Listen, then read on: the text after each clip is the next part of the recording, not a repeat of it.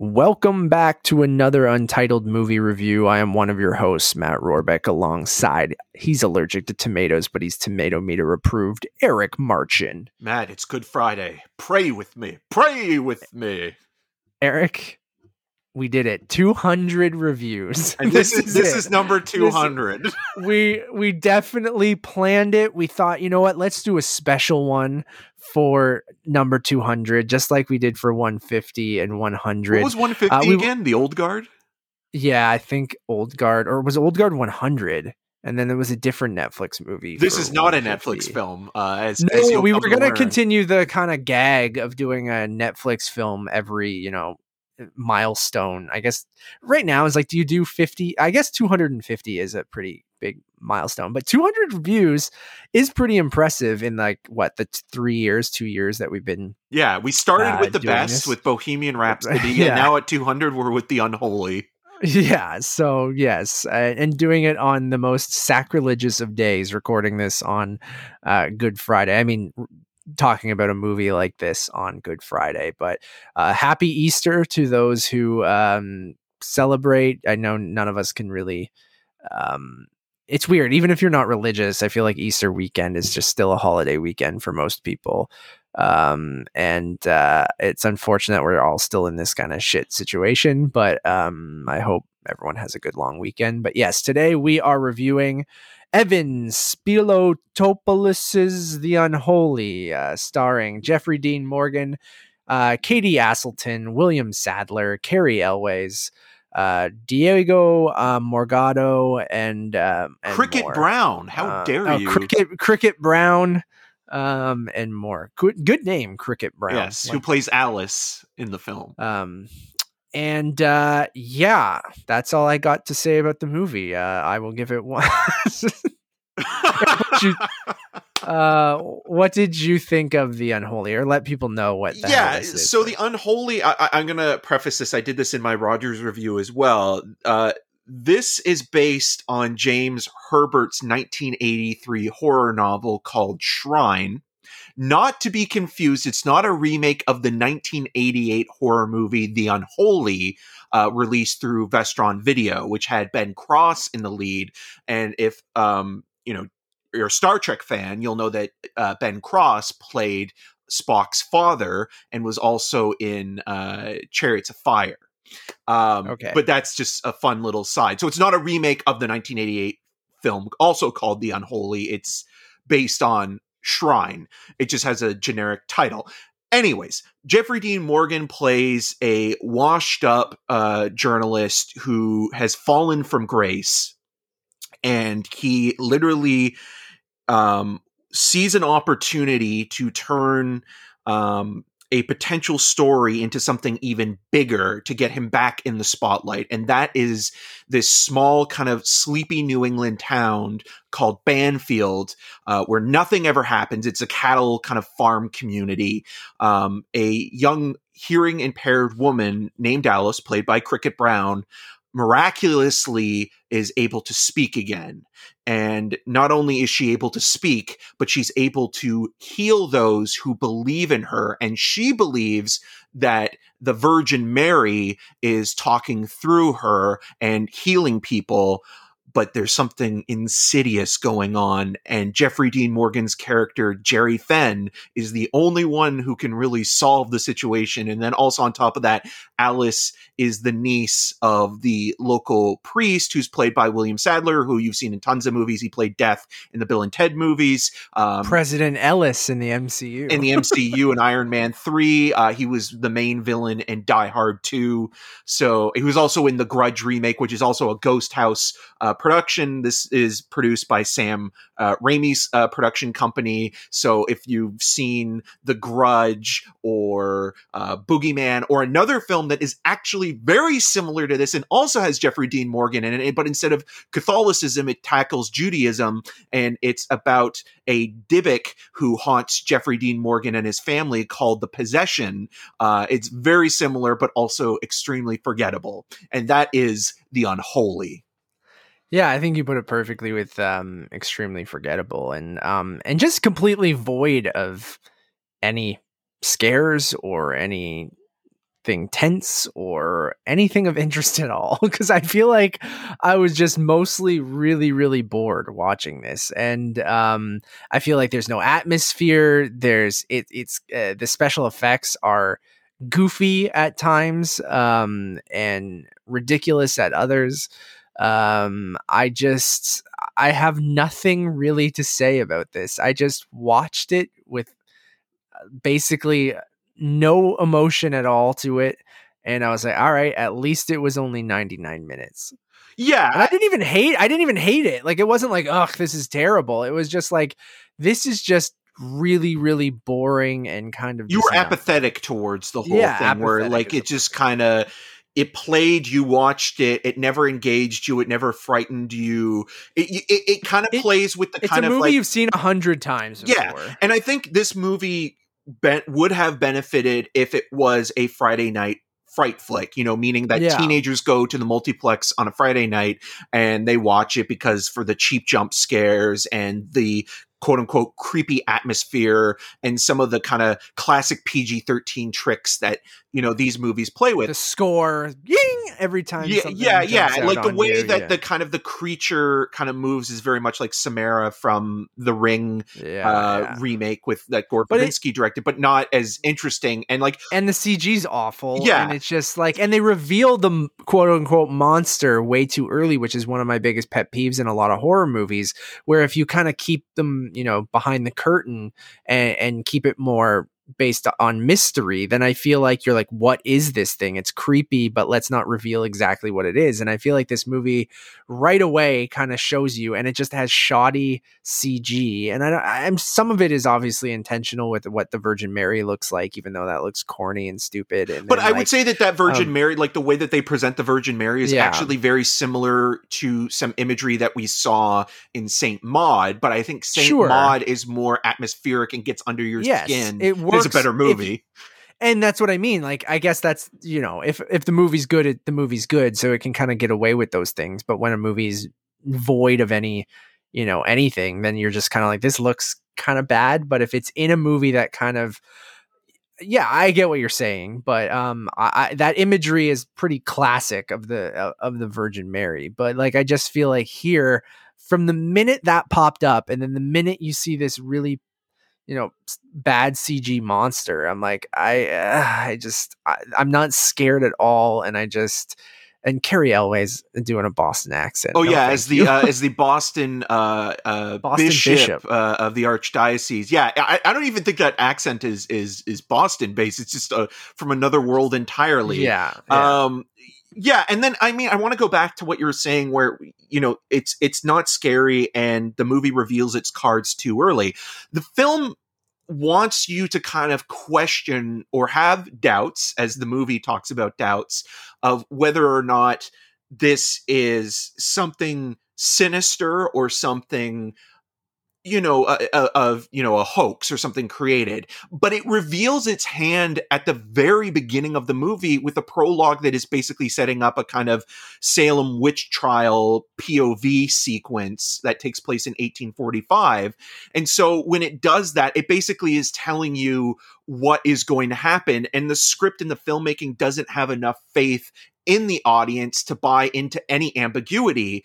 It just wants to kind of tell you everything that's going on, and basically kind of do a paint by numbers horror movie that is conventional and, easy for people to understand and just kind of like digest. And having also recently rewatched Billy Wilder's Ace in the Hole, that movie does a lot of the same things without the supernatural element. So you have, this disgruntled, disgraced reporter played by Kirk Douglas, who plays a character named Chuck Tatum, who works for a New Mexico rag, and he used to be a great reporter and kind of got sucked into the fame and sees an opportunity to kind of thrust himself back into the spotlight by sort of becoming the spokesperson slash sort of main reporter on this guy who falls into kind of a hole and is caved in, and kind of makes it into a bigger deal than what it is. And The Simpsons actually even kind of parodied it with the one episode where Bart kind of makes the false sort of hoax of a kid being stuck in the well and then he falls in the well. And that's kind of what, and I like Jeffrey Dean Morgan. I actually think he's the poor man's Robert Downey Jr.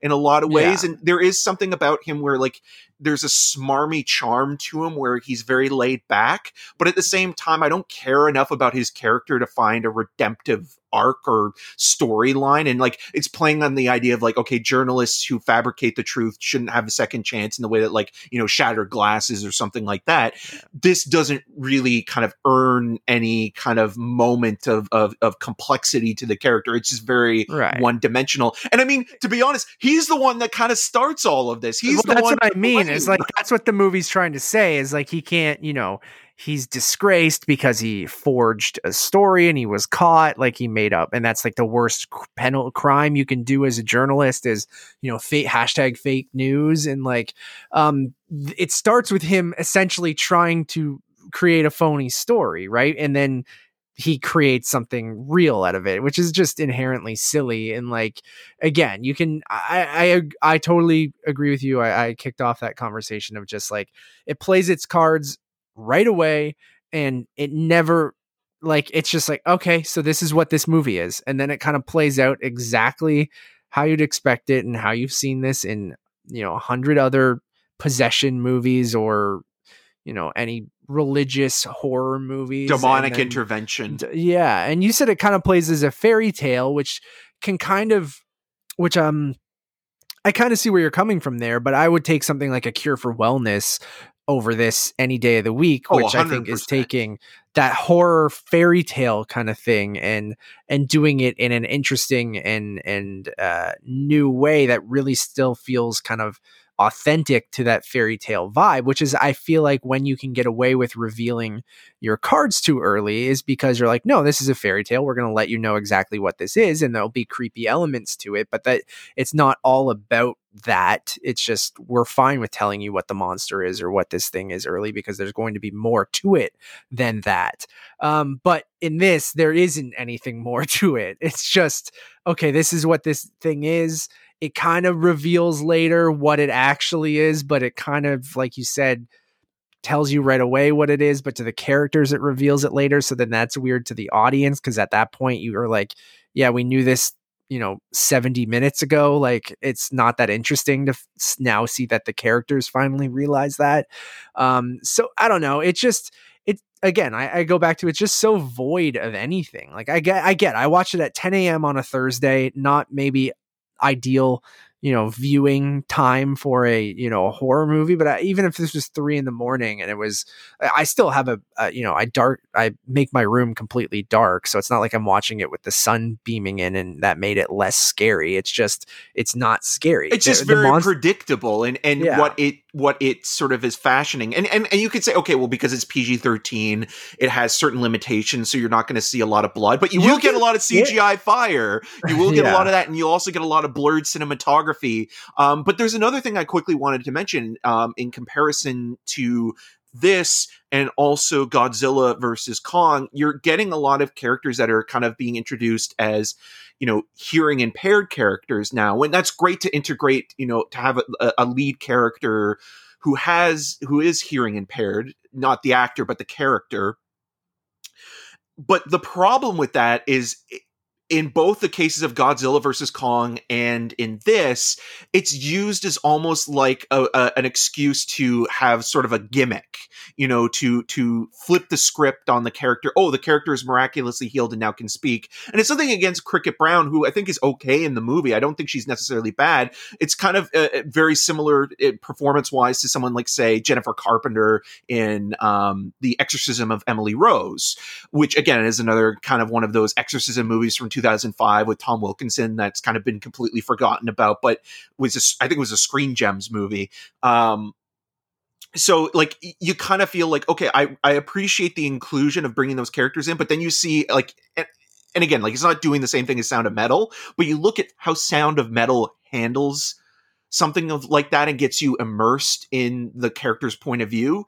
This doesn't do that, and it just kind of feels lame. There's something that Yes, I agree. There's a difference, I think, for a movie to be about disability or using a disability as, like you said, kind of the gimmick of it. And I kind of got mad at Run earlier this year for similar things of like, I think we talked about this. Representation is great, getting actors in these roles and actually casting people who are, deaf or in a wheelchair or something like that, I think is super, super important. But when you only put them in roles that are specifically about, you know, and I think there's the huge difference than something like in Sound of Metal and something like in this or in Run, where you're Or kind of Godzilla using versus it, Kong as or well, right? Godzilla versus Kong, yeah, where you're kind of using it as a gimmick, and that's what it's about rather than being about it, if that makes sense. Or I a try to plot make it different. device.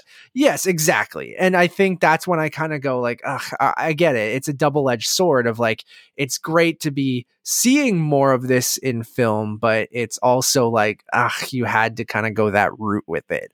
And I think that's where this movie And it's the same thing with obviously uses that. the Yeah. religious iconography too. Yeah, Like yeah, yeah. a lot of this stuff would be considered like, oh, it's so blasphemous to see bleeding eyes on on a statue of the Virgin Mary, but it's Yeah. almost like it's so typical. It's almost like you have a bingo card sheet. Okay, this is where I'm going to get this kind of shot, or this is, this moment is going to happen where the creature Yeah. jumps out. I think there are a couple moments that they could have really worked with in an interesting way. I actually liked one moment where you hear the character talk to another, and I think that in a better movie that would have been more creepy, because usually when you have a ghost or an apparition in a film, they don't usually communicate verbally with, a pastor or the Yeah. prey, in this case. And I think that that could have been something a little bit fascinating to really explore. And again, the stuff with the Salem witch trial, like it's adding a historical reference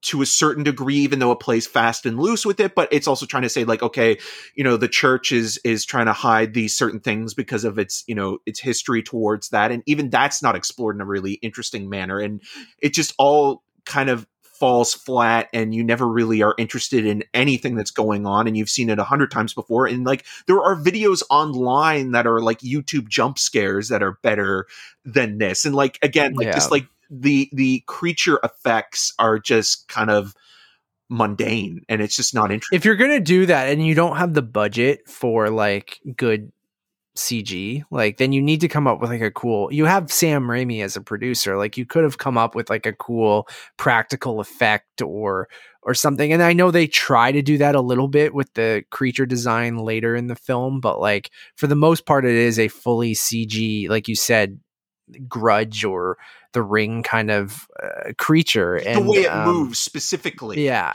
Um, But yes, and then I just feel like, but then it looks so janky because the movie doesn't have a huge budget, obviously, that I'm like, you could have done something. You got to get more creative with your scares or your creature design then, and you need to maybe use practical effects or or less is more, right? something, Like, or make less it is more more. Yeah, ambiguous and make it more of a psychological thing. Like, I mean, I yeah. know we make fun of the A24, like the elevated horror, like the horror movies that aren't Yeah, horror movies. it's all about atmosphere and less about jump scare, but I feel like This there could have can be a done good that. middle ground. And we Yeah, mentioned Saint Maud, which is the film that I think if you're going to watch something as quote unquote blasphemous for the then long watch weekend, Saint Maud. watch that Yeah, movie, which has a great performance, which actually is doing something a little bit different, even though it's playing in a milieu you've seen a million times. And I love Sam Raimi, don't get me wrong, but every time I see a Ghost House production and I see his name as executive producer or producer, it's not the same as him being the director. He's those movies, whether it be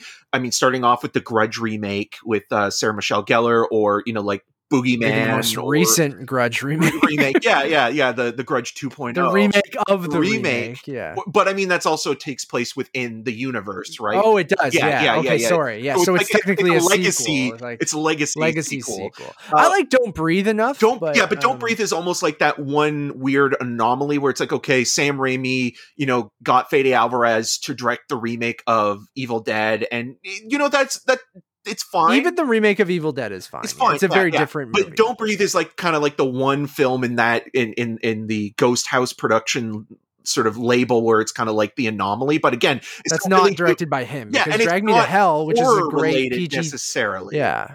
That's true. I mean, it has horror elements, Yeah, but but it's not yes, a it's a more of a ghost or a thrill.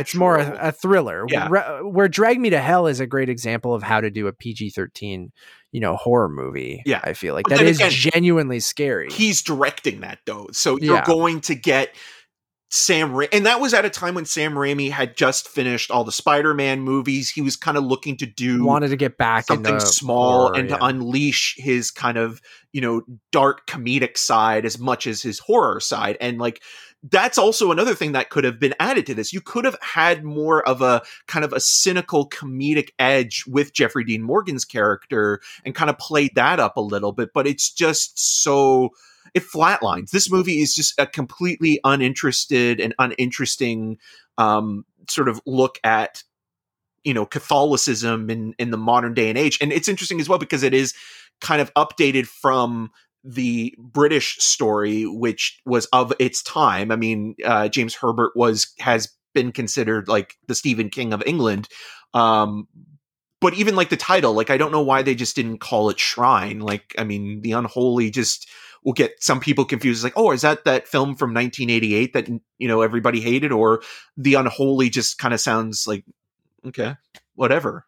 yeah. I don't know why change it, but who knows? But yeah, pretty uneventful. I'm gonna give it a 1.5 because it's fairly competent. There's nothing like holy shit, this is fucking terrible. But But it's I would just so almost prefer something that was terrible yeah. because it would be more memorable. Yes, exactly. So 1.5 for me. I'll also give it a 1.5 and an impossible date.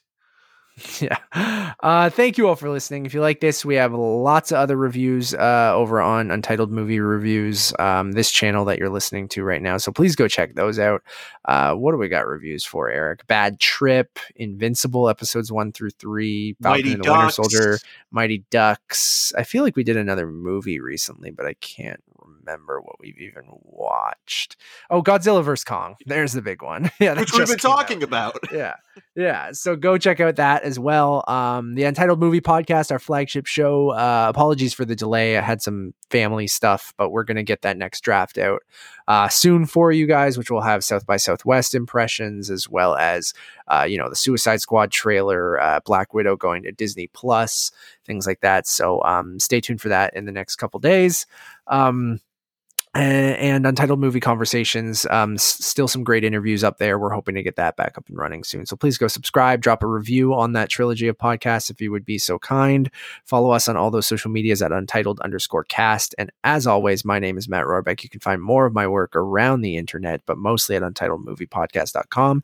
And you can follow me on all those social medias at Matt Rohrbeck. And I'm Eric Martin. You can find more of my video reviews at RogersTV.com/CinemaScene and on the social medias at EM6211. And until next time. Hail Satan. Damn. Happy Easter, everyone.